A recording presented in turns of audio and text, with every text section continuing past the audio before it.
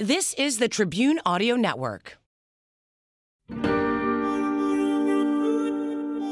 This is the Backstory Podcast. I'm Larry Potash, and on this show, we uncover the backstory behind some of the most intriguing tales in history, culture, science, religion, from Chicago and beyond, or as I like to say, the leaders, cheaters, and history's mysteries. And this story is from a guy I met, Craig Moreland, who told me that there was this unsolved death in Lake Bluff, which is like Mayberry, where you think nothing happens, and yet this is a story about a death that seems to involve some kind of mysticism on behalf of the people who lived there. And this story has haunted Craig for his entire life, from when he first heard about it from his teacher when he was in elementary school. So let's get to the backstory of the Furnace Girl.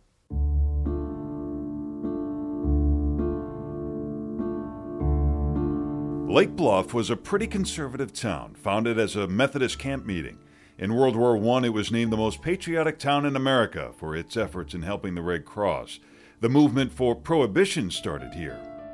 They weren't used to reporters and photographers descending on their small, quiet town, as journalists did during the week of Halloween, 1928.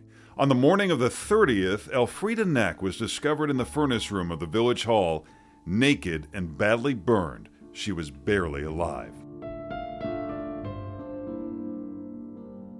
Kathy O'Hara features evidence and mementos from the Knack case at the Lake Bluff Historical Society. The idea of a burned woman, nude, found in our village hall was absolutely shocking beyond belief.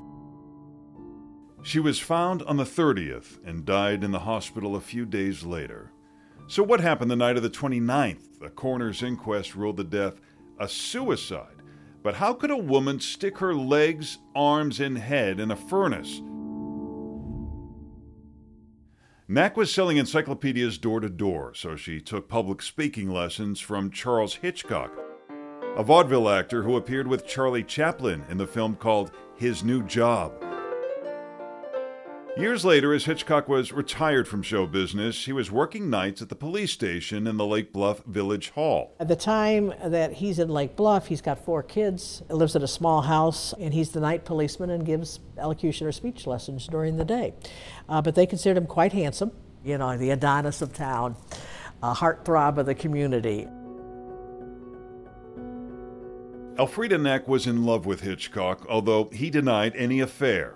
They would meet privately at the village hall so he could tutor her on speech, but it wasn't the only subject they studied together. They also explored some sort of Christian mysticism. After her death, the book Christ in You was found on her nightstand. The Tribune reported a marked paragraph. As you unfold in the consciousness of God, many inexplicable things become clear. One is the purifying power of pain. This is the process called the refiner's fire. Which is the idea of whether it's literal or symbolic of fire, purging yourself of things. I think she was a willing participant. There was a catalyst in a relatively short period of time that will totally change everything around, where she feels like she needs to do this. Craig Moreland has documented the mystery in his book, The Furnace Girl. So her fingers were burned to the knuckles on both hands.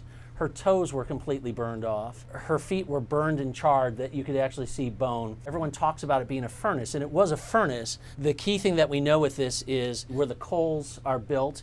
It was 9 3/4 by 12 3/4. You would have to reach in to actually put your hands in. Yeah. And her fingers were burned off to the knuckles. So the big thing became, could a person be stuffed into an opening this size? And could you even fit your head into an opening that size? Have you heard you can listen to your favorite news podcasts ad-free? Good news. With Amazon Music, you have access to the largest catalog of ad-free top podcasts included with your Prime membership. To start listening, download the Amazon Music app for free or go to amazon.com/ad-free news podcasts. That's amazon.com/ad-free news podcasts to catch up on the latest episodes without the ads.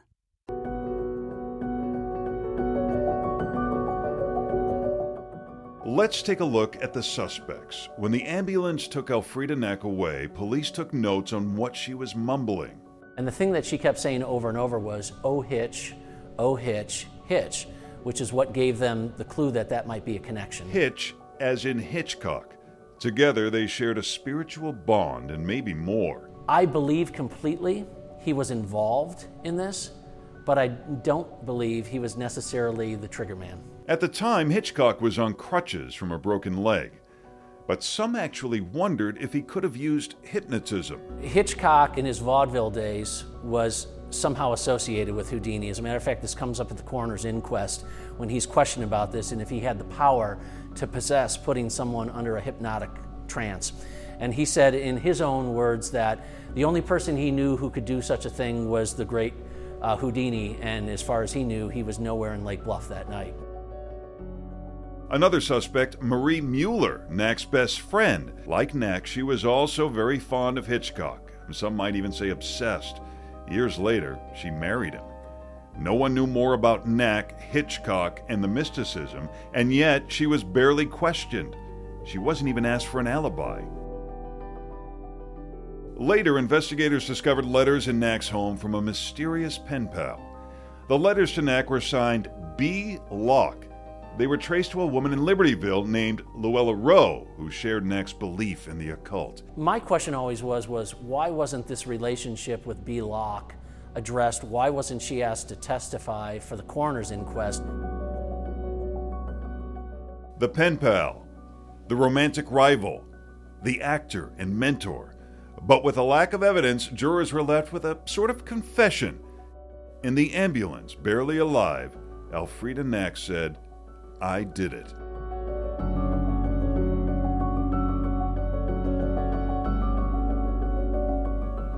With that, the jury ruled her injuries were self-inflicted.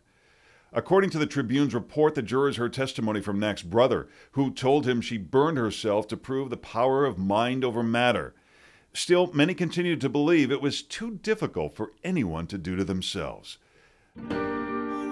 One thing O'Hara and Moreland seem to agree on is that the spiritual mysticism and some other person were involved in the death of Elfrida Knack, even if she was a willing participant. I don't think we ever will know, which drives me nuts. But, Elfrida Knack almost hangs over our community like a dark cloud. Salem had their witches, and we have Elfrida here.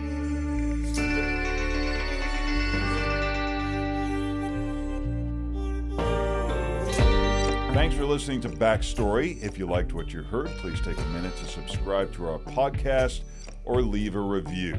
To watch our full coverage of the story and see some that didn't make it to the podcast, visit us online at wgntv.com/backstory.